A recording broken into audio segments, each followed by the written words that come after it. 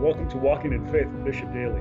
I'm Bishop Tom Daly, the 7th Bishop of the Diocese of Spokane here in Eastern Washington State.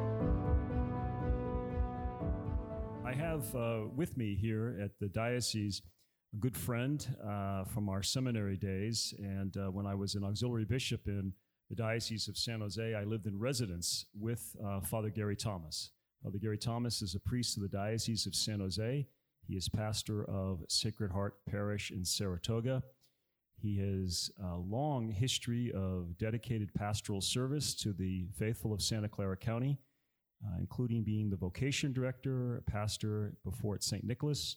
Father Thomas was ordained in 1983 and also has a very unique role, a role that is very important, and it is this ministry that we're going to discuss on this radio program. Father Gary Thomas is the exorcist for the Diocese of San Jose. Father Gary Thomas. Bishop Daly, thank you so very much for inviting me to join you this morning in this podcast as a way to make the people of the Diocese of Spokane that much more aware of, as you say, this very important ministry in the life of the church that really has very ancient legs and really since 2004 has kind of been given a new set of lungs. How did you get involved in this ministry? Well, that's a very good question, and a question I oftentimes get asked. In the year 2004, St. John Paul the Great issued a mandate through the Office of the Congregation for the Doctrine of the Faith, who at that time was being staffed and overseen by the future Pope Benedict XVI, in which he mandated that every bishop in the world select a priest and train them to be an exorcist. In 2005, of course, I knew nothing about this. In 2005, the bishop of our diocese, our current bishop, Bishop McGraw, after receiving according to him, a number of inquiries and requests for exorcisms and investigations into the preternatural, decided to appoint an exorcist. I was not the first person or the first priest that he actually approached. The priest he originally approached politely declined and informed me of his decision to decline. And I simply said that I felt I could do that kind of ministry without really having any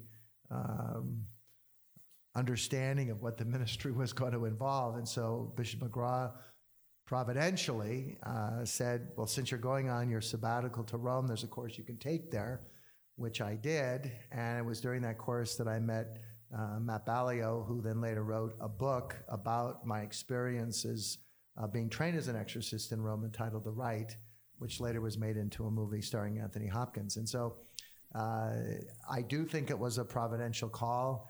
I was going to be on a sabbatical, so I had time. I was going to be in Rome where there was a course, and I also had access to exorcists. There are 9 exorcists who actually work in the Diocese of Rome. So I went and found an exorcist under whom to train as an apprentice and worked under that exorcist for over 3 months and viewed approximately 80 exorcisms in that 3-month period of time. What was the training involved? Besides, obviously, you would, as you explained to me earlier, you would have observed, you would have been under the tutelage of an exorcist and established. There is a book, I think, written, and I want to get back to the Rite and the movie and your involvement in that. But I think there was a book published by Ignatius Press about a priest in Italy called The Exorcist. Are you familiar with that? I am a little bit. It actually served as the basis for the movie The Exorcist, which was then released as a major motion picture in 1973. Mm-hmm. It was based on true facts and true experiences involving the exorcism of a young woman in Washington, D.C., and the exorcist himself was a Jesuit priest. At St. Louis University. Correct. When eventually moved. That's right. It was a young. It was the movie had as a 13-year-old girl, but it was actually a boy in Maryland and eventually in St. Louis. So we'll talk a little later about that because I'm sure our listening audience would have questions. Many people that saw The Exorcist, again, a movie now that is 44 years old, and but then there have been other movies along the way. But when you were there in Rome training, were there courses? Was it more or less coming under, again, the guidance, the mentoring, the tutelage of an established exorcist? There was a course that the Bishop McGraw had made reference to that was taking place. And actually, when I took the course, it was only the second time it had been offered at the Regina Apostolorum Seminary in downtown Rome, which is run by the Legionnaires of Christ, and it's a pontifical university.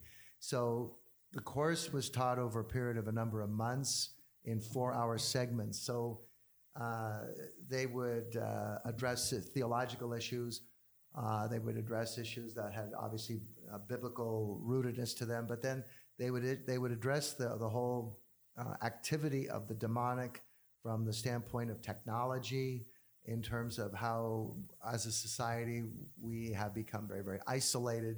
Satan appeals to that isolation, gives people a sense of you really don't need to be interdependent upon other human beings, that you can actually largely navigate life in an isolated kind of very introspective way. We had a set of criminologists come in for a day to talk about satanic ritual abuse. We had a group of lawyers come in one day and talk about the legalities of what is required in terms of what does a priest need to understand as it applies to his own legal protections, the diocesan legal protections, and also the criminality of satanic ritual abuse. We had people come in, psychologists come in and talk about how one needs to discern the difference between a psychological condition, a psychiatric condition, and a preternatural condition. And then, of course, the course very much stressed the notion of having a team, which in Rome, I've come to find out, most of the exorcists work in a very kind of independent way, but the way the course presents itself, that there should be a team approach. And so what we've done, not only in our diocese, but really across the United States now, is we established a School of Exorcism at Mundelein Seminary 4 years ago, where you have, and the forward in the book itself on the solemn rite of exorcism very clearly says you must consult other experts in the discernment process. So on our team, we have a medical doctor, a clinical psychologist, psychiatrist, all practicing Catholics, all local, all who believe in the existence of Satan. And you need that because in the discernment, you have to be able to look at along the lines of mental health issues. You also have to be able to allow the possibility that there is something in the spiritual realm that might be the root cause of what the person is actually suffering from. And most therapists, at least in the United States, most therapists are either agnostics or atheists. That's a crucial point, because the church taking seriously this ministry, which goes back to obviously Jesus himself, but today with emotional difficulties, psychological issues, drug use, it's so important, I would imagine, maybe speak a little bit more about that discernment, because from what I've read in our conversations previous, the people who feel they need deliverance or perhaps are possessed, especially those that love them and care for them, are desperate. How do you guide with your team? And I think that team concept is very crucial, because I remember a few years back there was a thing on one of the network televisions that someone was going to televise an exorcism. It just seemed to me when you bring television and media into an individual case of people who are so burdened by whatever it is, whether it is evil or it's a psychological, emotional, physical thing, maintaining the proper balance of psychology, medicine with a competent team. Maybe you can speak a little bit about how you select a team. Sure. What are you looking for qualities, the expertise that they have? Sure. In addition to the physician, clinician, and psychiatrist, I also work with a prayer team. Mm-hmm. The prayer team is with me at every deliverance session and every formal exorcism session. So the first contact usually goes to the team, and they will do what we call a discernment. And we have a protocol of questions having to do with the person's personal background, issues having to do with psychological history, mental health history, having to do with practices of any kinds of addiction, any kinds of traumas that may have happened in their lives, such as a trauma of sexual abuse, or other kinds of traumas having to do with physical accidents or other kinds of events that have happened in their life that may have damaged them in some kind of emotional or psychological fashion. So all those kinds of questions having to do with addiction and personal history are asked. And so what we're always looking for, I know this is kind of an odd way to express the discernment, we're always listening for doorways. We're always listening for a gateway in which a demon or a preternatural entity may have found a way to have a foothold in that person's life. The issues you bring up earlier as well about the occult. We ask questions about people's practices of the New Age. So many practices that people in our culture and Western civilization are now involved in, very often people don't understand or see the dangers in them, having to do with Ouija boards, tarot cards, going to palm readers, conjuring the dead, going to a seance, seeking the help of a witch to put a spell on someone or to gain power, knowledge. That's really what the occult is all about. All of those kinds of categories are the specific kinds of questions that we ask because we're always listening for doorways. Now, the involvement of the professionals in medicine and psychiatry and psychology have to do with, is there some kind of drilling deep issue that's the root cause?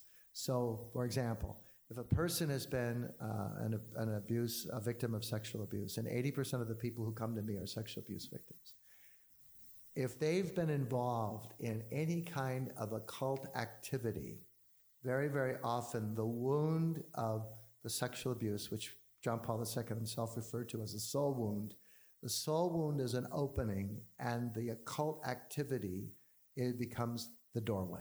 Mm-hmm. And so very, very often, it's the combination of those two that will produce the oppression or obsession or occasionally a possession. Well, those words are language that has to do with the condition of some kind of a demonic attachment. Mm-hmm. And how do people know to contact you in the diocese? And again, for our listening audience here in Eastern Washington, there are priests who have been given this very important ministry in the dioceses. Certainly, I know of the Archdiocese in Seattle and even in our own diocese. But priests refer this matter to you because I know one of the things we've talked about is this is a very serious matter where one has to be properly trained with the experts and a prayer team. You wouldn't venture into this without experience, though some may be naive enough to think that they do have that gift. But how do people end up contacting you? Do they phone directly? They've known of you. You're a little bit more public about this because of the book, The Rite, sure, and the movie. But the normal protocol is for a person to contact. In each diocese, it's different, but I would say the normal protocol is for a person to contact the office of the Vicar General. Now, in some dioceses, it might be the office of the Chancellor, but it is usually through the apparatus set up by the local church. That is the normal way. And then, because of the movie and the book, oftentimes people will contact me in a direct fashion, but generally speaking, the normal protocol is through the local church. Specifically, more often than not, through the office of the Vicar General. And then the Vicar General, or whoever who has been designated in the local church to be, in a sense, the person to at least do the initial vetting, can decide then whether or not this person should be, the call or the inquiry should be passed on to the exorcist, mm-hmm, or a member of this team. Do you, obviously in the years when did you come back to the Diocese of San Jose and begin this ministry? I was appointed in 2005 as I was leaving my parish assignment to begin sabbatical. I returned in May of 2006 and then actually began the process of serving in this role besides being a pastor. So for about 11 years, you've been doing that. Yeah. What do you work with, and we're going to take a break shortly, is there contact with other priests in this ministry nationally? Yeah, well, yes, there is. And because of the fact that most dioceses in the United States now have an exorcist, when I became exorcist, there was maybe a little more than a dozen of us who had some experience. So when I became appointed in '05, I really knew nothing about the ministry, except I felt an inclination that I felt confident that I could serve in that capacity. But very, very often, and this is the beauty, when you do know who are the other exorcists are in the United States, especially those that have more experience than myself, it is not at all outside the purview to call exorcists in various parts of the country and to seek the advice of them, because every single case that comes to us, they're all different. The signs are the same, the situations and circumstances are different, and then even oftentimes when there's the involvement of Eastern religions and other kinds of pagan deities that are prayed to, you really need the advice of other people who've sometimes had a lot more experience than you've had. Thank you, Father Thomas. We're going to wrap up and take a break, and we'll be right back.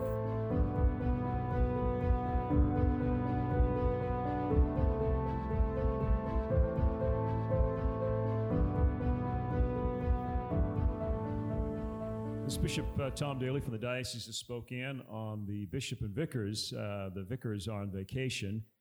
So this is a special program. We have the privilege of talking to Father Gary Thomas, priest of the Diocese of San Jose, pastor of Sacred Heart Parish, Saratoga, and the official exorcist of the Diocese of San Jose, who has had vast experience, is a presenter who has spoken in a number of campuses and conferences throughout the United States, trained in Rome. And we were asking Father Gary before the break about the protocol when an individual feels perhaps a need, they aren't sure, is evil demonstrative in their life? Are they possessed? Or says something going on? Are they cursed? Maybe you can speak to us. If a person needs help, can a person have an advocate? Maybe speak a little bit about that. Sure. Yeah. Very, very often, I would say probably 1 out of 2 times, the person themselves will call seeking the support and the assistance of the Ministry of Exorcism, which may not necessarily mean a formal exorcism, but they're looking for help to help discern whether or not their experiences are of a evil nature or some other kind of maybe mental, psychiatric, psychological nature. But very often, they've been to medical doctors, clinical psychologists, psychiatrists, received no help. They've been on medication and nothing seems to work. They have auditory or visual hallucinations. They may have a very severe kind of depression that nothing seems to work. So very often, out of desperation, and sometimes out of the suggestion of others, they'll contact me or somebody on my team. Very, very often as well, probably 1 out of 2 times, they will have an advocate. It would be either a parent, a sibling, a spouse, or a friend who will call and say, I have a relationship with this person who I really believe would benefit by being able to come and see you. Would you be open to them having them come and be able to have a conversation to determine if this person really has something preternaturally going on with them? Can you explain that term to our listening audience? Sure. Sorry about that. I didn't mean to use terms that preternatural refers to the realm between the natural and the supernatural. So it really refers to the angelic realm or the demonic realm. And so in terms of advocacy, if someone is calling, my question to them would be, and the same for the team, does this person want help? Is this person open to the possibility of being prayed over and having a discernment done for the purposes of their benefit? If the answer is yes, then if they're from our local church, we're very glad to see them. If they're not from our local church, what we will try and do is, when I say the local church, I mean the diocese, we will then refer them either to the exorcist of the diocese who may be within that territory, or to the office of the Vicar General. If they are not open or willing or want anything to do with any kind of assistance, quite honestly, in the protocol, not only anything personal, but in terms of what we teach as a church, God does not interfere in free will. And so if the person themselves does not wish for anything to be done with them or for them or collaboration with their family, whoever is basically speaking on their behalf, then they're really, the efficaciousness of prayer is not strong enough to actually penetrate through the will of the person. Mm-hmm. And then we would just simply say, until that person really is ready to be open for some help, there's nothing we can do at that time. What, certainly along the lines of God doesn't interfere with free will. We know in our, there's a book by an Irish Vincentian, Father Patrick Collins, and in one of the chapters on evil in a book, he spoke about, as with many priests of his time, he spoke about, they denied the reality of evil. They thought most things that we might deem evil or in the past were really just deep-seated psychological issues. Until, I believe in the book, he went to Dachau. And there he said he felt a presence of evil that was very, very profound and real. And it changed kind of how he came to view this. Now, we know, I think, in our conversations previous when I was with you in the diocese in San Jose, you must come across people whose their first response is, I'm possessed. Mm-hmm. And maybe talk a little bit about that, because with the church and its rich tradition of this ministry, and we can maybe speak about that from scripture and from tradition, the church with its also intellectual rigor wants all avenues of medicine and science and psychology to be exhausted before one takes something serious as this. Maybe speak a little bit about that. The forward in the solemn rite of exorcism takes a very conservative approach as it applies to how an exorcist would proceed when someone comes seeking the help through this ministry. So they would be, the forward is very specific about consulting with other specialists and experts in various fields that are related to the ministry of exorcism, including psychiatry, psychology, medicine, etc. So when a person says, which oftentimes happens, their first words are, I need an exorcism, my traditional response is, I don't do them on request, and explain to them that there's a protocol and that what they might have decided or someone else has inserted into their consciousness that that is what they need, that might not be what they need. And in fact, to perform a solemn exorcism on a person who doesn't need it can be very dangerous because it can do some psychological damage to them. So in that regard, the church takes a very cautious stand as it applies to the exercise of this ministry. Now, very, very often, people will say to me, well, you know, in the scriptures, the Lord Jesus simply performed an exorcism and the person was liberated. Why can't you do that? There are other conditions. Of course, I always say, well, I'm not the Lord Jesus. Mm-hmm. But it depends on a variety of factors.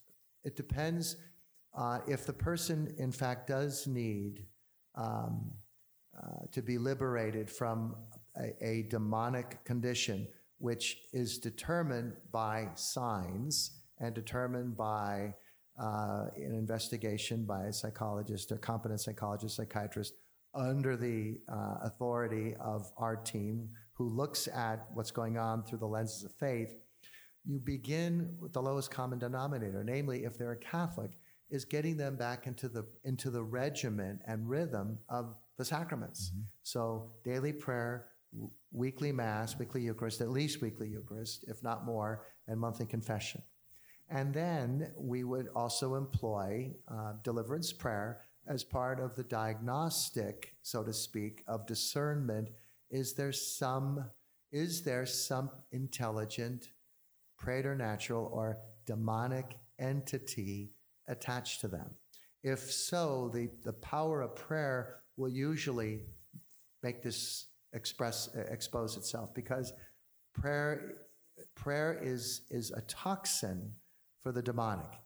And so when Jesus, for example, in the Gospel of Mark, was able to exorcise the demoniac, some of the descriptions in that scriptural citation having to do with the chains wouldn't hold the person.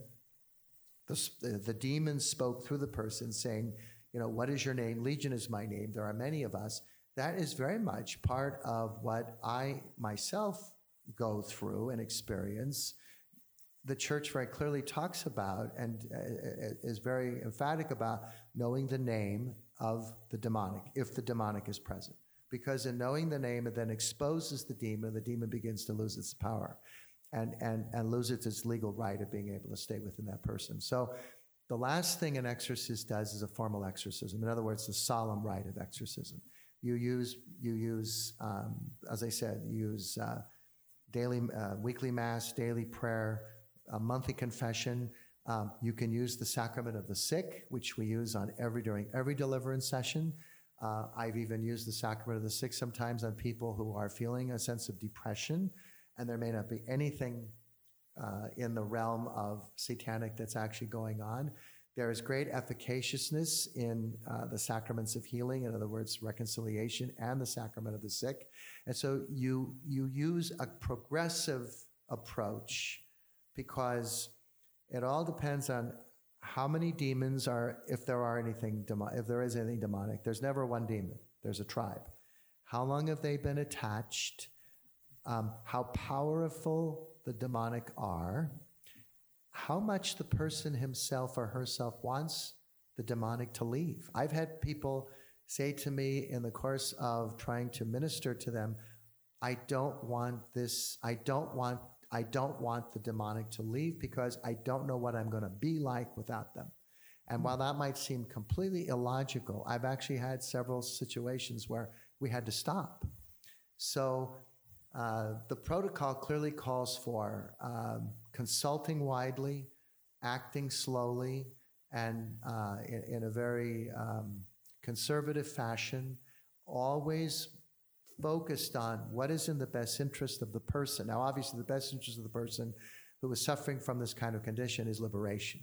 But they also have to participate in wanting to also be liberated themselves. It's not like going to the emergency room, getting a shot for some particular ailment, and you're okay in a day. And oftentimes people will come and say, I just want to be free from this. They have to also put effort and time into this themselves, because if they don't, in the 12th chapter of the Gospel of Matthew, when Jesus says, the house has been swept clean, but if there is nothing to fill the house up with, and it's a metaphor of the body of a person was once possessed by a demon, the demonic will come back sevenfold. And actually, I've had situations where they didn't follow any regimen.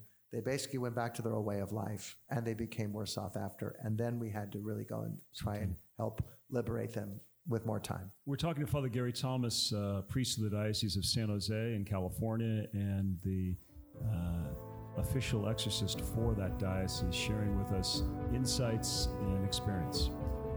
Thank you.